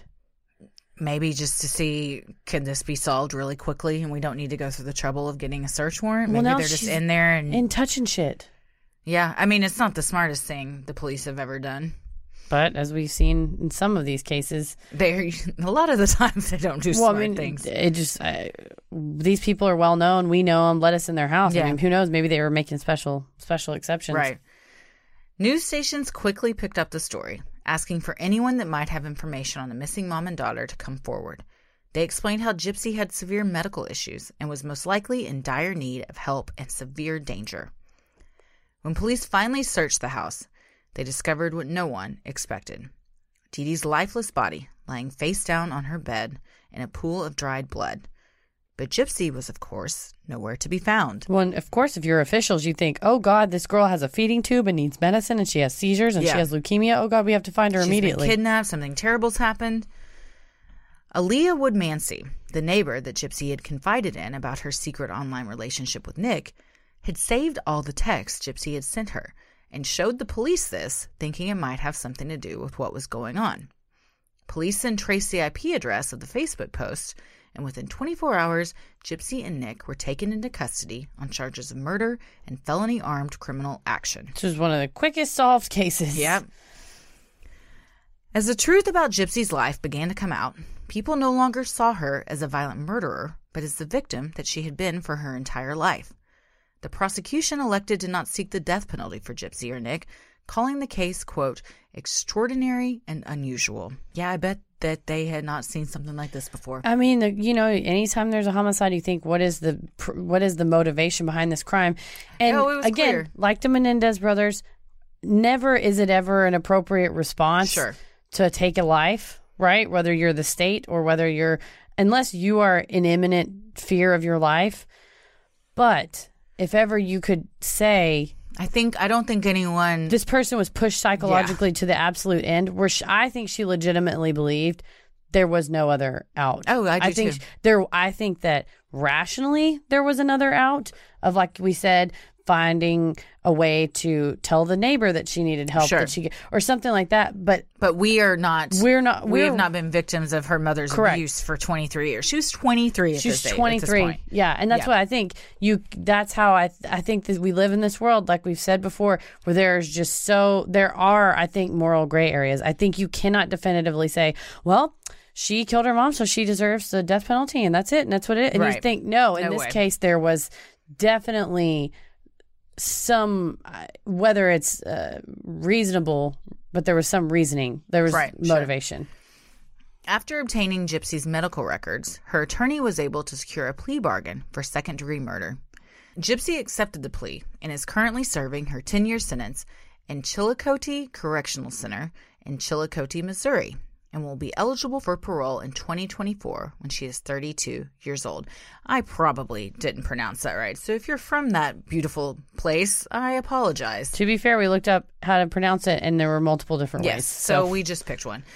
32 years old, she's still got a lifetime ahead of her when she's going to get out. And they said she really is looking forward to starting her own family. I mean, I hope she is. Don't tell me you can't start a family after 32. Oh, you can. I started mine at 38. See, there's hope. There's hope yet. There is. While her and Nick no longer speak, Gypsy is currently engaged to a pen pal she made while in prison. She has said in an interview that she is happy and feels freer in prison than she ever did living with her mom. Sounds like prison is better than Dunder Mifflin. Yeah.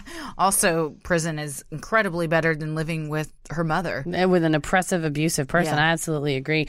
But they said this man that she is marrying, she's engaged to, wrote to her after he saw Mommy Dead and Dearest, the HBO documentary. So, you know what? Shoot your shot, fellas. If you see somebody on television. Dare to dream. Dare to dream. Also, yet another person in prison that's in a relationship, and I'm not. I don't think you want to be in a relationship. I'm not judging this person, but I don't think I would like to be in a relationship with the type of person who watches a true crime documentary and then writes to the perpetrator. Yeah.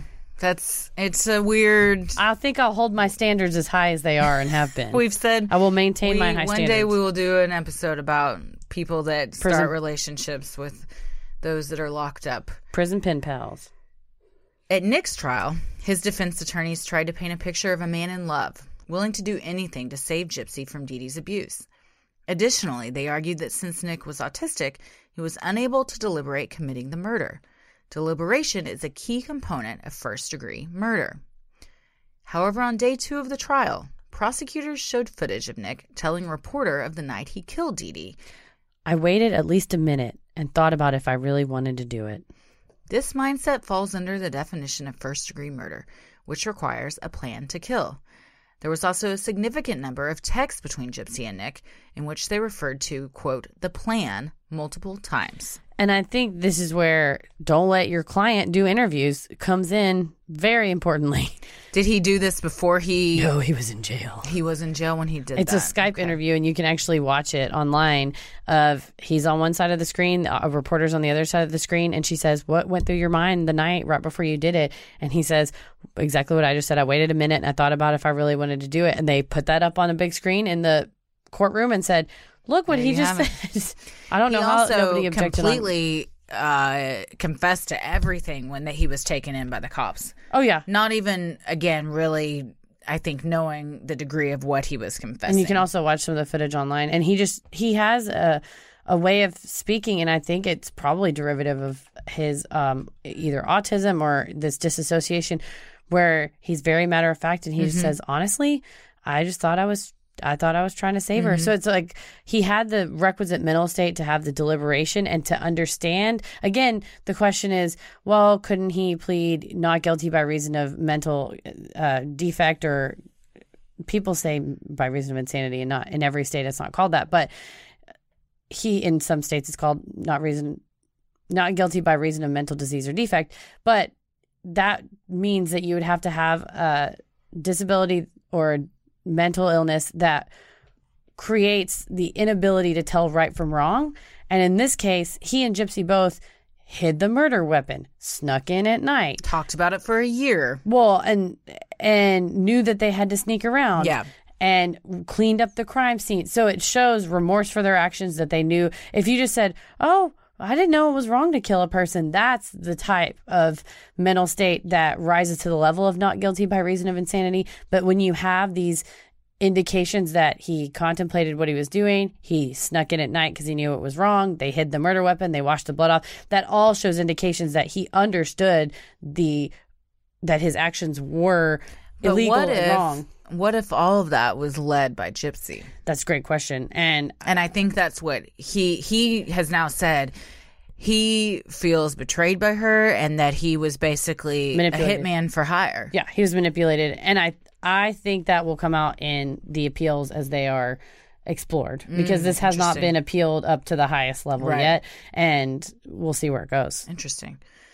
The prosecution also painted Nick as a sex-obsessed, fully grown man of sound mind whose intense desire to be with Gypsy Rose drove him to kill.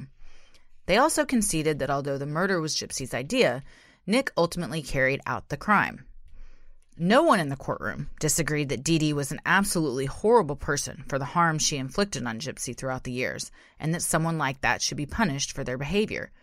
However, the prosecution maintained that the punishment should have been inflicted by a judge and a jury, not a knife in the night. And that's exactly what the Menendez prosecutor said, too. You know, we can all agree this is a very bad person. Yeah, that's not what that's not the debate here. Correct. Yeah. That we don't live in a society where you can met out your own justice. Right. This isn't the Wild Wild West. Because if it was, I'd own my own saloon. And I would be a lady of the night that worked there. In November 2018, after a 4-day trial, a jury found Nick Godejohn guilty of first-degree murder, and the judge sentenced him to life in prison without the possibility of parole. Prior to Nick being sentenced, his attorney argued that Nick deserved a new trial. The defense attorney's argument came down to 3 points. 1, the prosecution should not have been allowed to present evidence that Nick considered raping Dee Dee on the night of the murder. 2, the psychologist who testified for the prosecution should not have been allowed to testify. And 3, the defense's psychologist should have been allowed to testify that Nick had diminished capacity.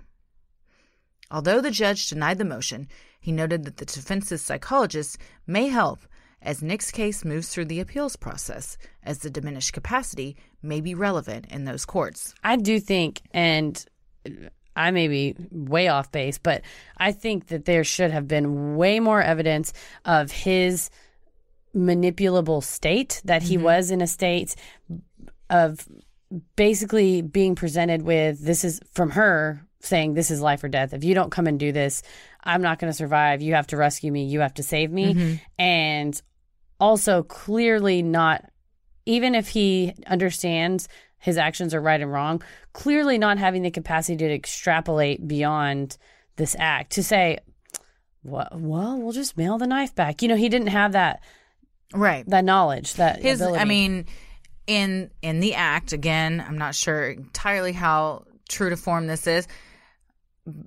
but his mother says he has the mental capacity of about a 14 or 15-year-old due to various mental health problems.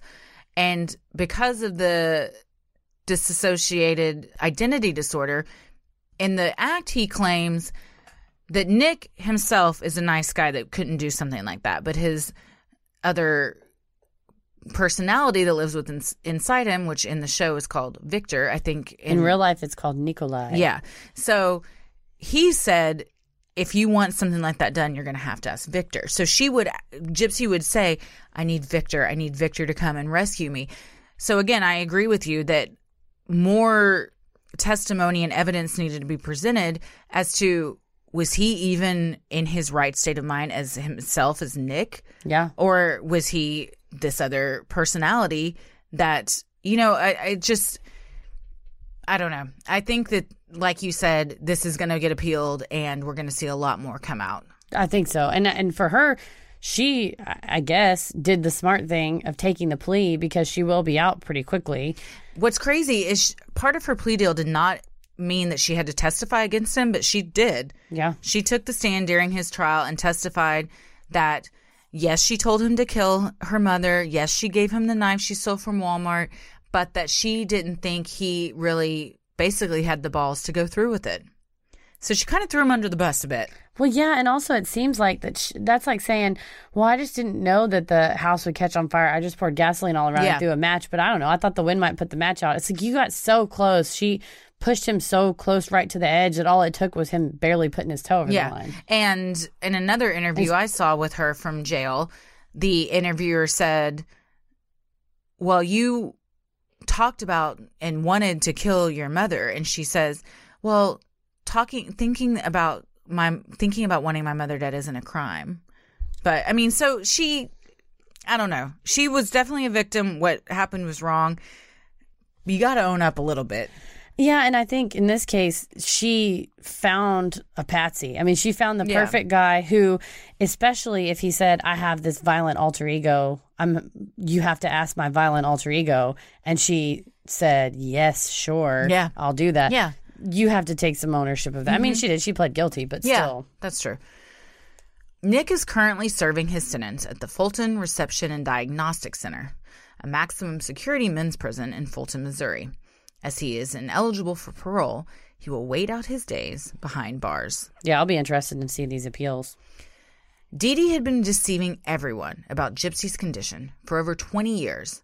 Both those close to her and strangers that provided help out of the kindness of their hearts felt shocked and betrayed. No one could understand how they could have been so naive. Dee Dee's family showed no sympathy for the way her life ended and claimed that she got what she deserved. After Dee Dee was cremated, no one would even pick up her ashes. Eventually, they were given to her father and stepmother, who proceeded to flush them down the toilet. Wow, that is the final indication of how they felt. Yeah. The family also feels that Gypsy has been punished enough and should not have to suffer any more in prison. They are absolutely on Gypsy's side. They think Dee Dee got what she deserved and feel no sadness about at least about her side of it. They have a lot of sadness and sympathy for what Gypsy endured. While in prison, Gypsy is also reconnected with her father, Rod, who in an interview with Dr. Phil said, "Our relationship is 100 times better, honestly. We email each other. She can call me anytime, and she does. I'm keeping tabs on all of her accomplishments in school. She's getting a GED. It's wonderful. I can't wait for her to get out so we can build on that foundation that we started here. Thank you for doing an interview with me." God. It's Dr. Phil. Just in case you guys didn't know, it's my Dr. Phil impression. So what do we think? I think it's similar in a lot of ways to the Menendez of alleged lifelong abuse. I think in this case there's a lot more evidence of the abuse, but that does not give somebody carte blanche to end a life. And especially in this case, there is evidence that Nick Godejohn was malleable, and she found a person to basically be the hands for her, you know? Mm-hmm. What about you? What do you think? Well, it's just mind-boggling how something like this can even happen. It seems, when you try to really think about it, it's just too upsetting to almost really come to terms with, that a mother could do this to their child for 23 years. It's just unimaginable. And the lengths, it's not even that she just faked the cancer and shaved her head and put her in a wheelchair. The lengths of having her teeth removed, having her salivary glands removed, having a feeding tube inserted. It's just, this poor child and now young lady was just deprived of every fun milestone, of eating a cupcake at her birthday and bouncing in a bounce house, of going to a school dance with her friends and giggling in the corner, having sleepovers, having a friend, making, going through magazines with your friends and gossiping about boys, playing Mall Madness. Think of the fun things that you did. These things, when I think about things like this, I always think she has one life and this is what it was. And it's gone. And that's, you get one shot at this, depending on what you believe. And her shot, again, it's the birth lottery we talk about. She just happened to be born to a fucking monster. Yeah. And had to endure this. Does it give her the right to kill? Absolutely not. I think everyone on that jury was like, well, I can see why this happened. Yeah. Even though she might not agree that it was right. Yeah. Oh, but that's true. She didn't have But on Nick's jury, definitely. Yeah. But they didn't give a shit about him. They deliberated for hours, like not days. Like the deliberation was short. Yeah. So they seem ready to kind of throw the book at him. So they may not have been, and that's the problem with. Maybe he didn't have that great of lawyers. I wonder if his indigence rose to the level of having court-appointed lawyers, or if they tried and they had a judge that just said, yeah, if the state moved to suppress some evidence or to kick a witness, and if you have a judge that rules that way, that's why we have an appeal system. If you get an unfair trial, and if the judge denies your motion for a new trial, you can always appeal up and up, and then once you've exhausted that, then of course you can appeal federally. But man, it'll be interesting to see. We see so much more than what the jury sees, because the jury is only allowed to see the evidence that's presented to them. So yeah, that's wild. So yeah, we'll see. I think we'll see a lot more on the appeals, and yeah, she'll be out of jail soon. Well, if you haven't watched The Act or Mommy Dead and Dearest, we highly recommend both of them. Let us know what you guys think about it. If you'd like a good Dr. Phil dose of Dr. Phil in your ears, I never want that. If I had to break down the Dr. Phil podcast about this, it would be. It's like 80% him just yelling into the void. Yeah. 10% fascinating, excellent interviews, and 10% advertisements, mostly for his son's podcast about music. He's like, if you like music, Travis does a music, or whatever his kid's name is. He does a music podcast. I like music. I will never listen to that podcast. Dr. Phil is such a blowhard. God, he's the poster child for being a blowhard. Just a giant potato head. I would love to see Vic Berger edit Dr. Phil videos. He does Steve Harvey and he does like Trump videos. I would love to see some Dr. Phil videos. Yeah. Well, many of you have asked if we have a Patreon where you can donate to the show. We do. Our show will always remain free, but if you wish to donate to help offset the cost of making and hosting the show, you can visit www.patreon.com/Sinisterhood. You can get some sweet perks like Patreon-exclusive content, a Sinisterhood sticker, membership to our exclusive Patreon Facebook group, a special shout-out on the show, and a monthly bonus minisode. And I always draw on the back of the envelopes and sign it, keep it creepy. And I've had local artists come through and help draw. Yeah, I want to draw on them next time. Okay, They're not kept at my house. That's why no one has seen my artwork. Mostly and by artwork, I mean it will be a very nice stick figure with some curly Q hair drawn on it. I drew Leanne. So Leanne, who's my wife that I talk about on the show, she has Symmetry and Chaos as her art company that she does. And she drew some mandalas and she drew a petal for Christy. And then I drew cute. Buffy and Lucy. But mostly I drew ghosts doing stuff. And I drew ghosts making toast, which was my favorite one that I drew. I'm going to draw on the next ones and I'm going to draw some ghosts doing stuff. I like it. Like fucking. So if you want that, hashtag ghost bang. If you want that in your house, go to our Patreon page. And we don't take requests. You just get what you get. That's true. Yes. Well, you guys. All right, damn it. We have got an announcement. So we've been having this iTunes reviews contest, and we said if we got at least 500 reviews by Memorial Day, which is still have a couple weeks, that we would stay for one night at the Adolphus Hotel, which is the most haunted hotel in Dallas. As of today, Heather, we have 502 reviews. God damn it, you guys. We're doing it. We're doing it, you guys. Thank you so much to everyone that submitted a review. It means so much to me. Heather you're dead to her. Thanks a lot, you guys. Now I have to stay at a GD ghost hotel. I'm probably going to get haunted. But that's not to say to stop leaving us reviews because it's we need to set milestones. Yes. Oh, our next one. What should our next one be? Oh man. You know what? What if we ask the listeners? Yeah. What do you think for when we hit the next? What would our next milestone be? 750? Yeah, let's do 750. Okay. So if we can hit 750, what do you want to see us do? Yeah, but we'll pick a date depending on what it is you want us to do. If it's something that requires a lot of planning, we might need some additional time. But yeah, we're definitely going to stay at the Adolphus now and interact with ghosts, I suppose. Maybe, if we're lucky. There are lots of ghosts there. I told you I interacted. You had an one. encounter. I did. Good God. Well, thank you so much for reviewing us on iTunes, and that's actually the best thing you can do to help us grow.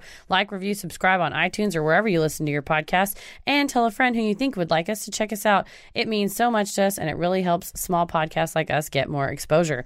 You can follow us on Instagram and Twitter at SinisterhoodPod and like us on Facebook at Sinisterhood. Christy, where are you at on the internet? I am on Twitter at Christy or GTFO and on Instagram at Christy M. Wallace. I recently saw Hamilton, posted a picture from that and some stories. Yes. Also, I cried so hard that at one point tears were pooled in my cleavage, and that is not a joke.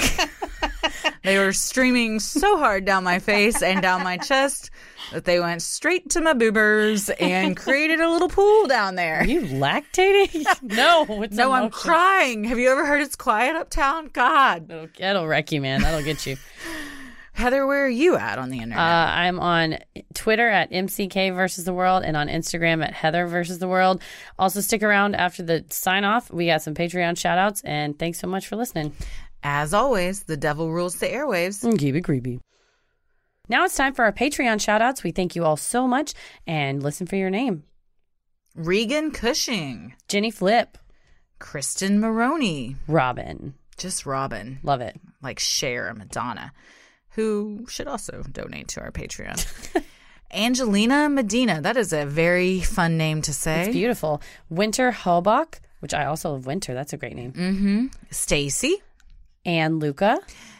I'm going to say... Oh, Rhea Dowdy. You know this person. Shout out to my chiropractor. She's amazing. Oh, nice. Well, thank you, Rhea. I was going to say Rhea, so I'm glad Heather jumped in. She's going to be mad at me if I said her name wrong. I just call her Dr. Dowdy because she's my doctor. I saw her today. She popped my back. It was great. Oh, I love going to the chiropractor. Brittany Homan. India Rowland. Also a very pretty name. Sally Halderson. Rachel. Another Cher Madonna. Love it. Jeremy Ball. And Colleen Marie. Thank you guys so much. Keep it creepy. Sinister.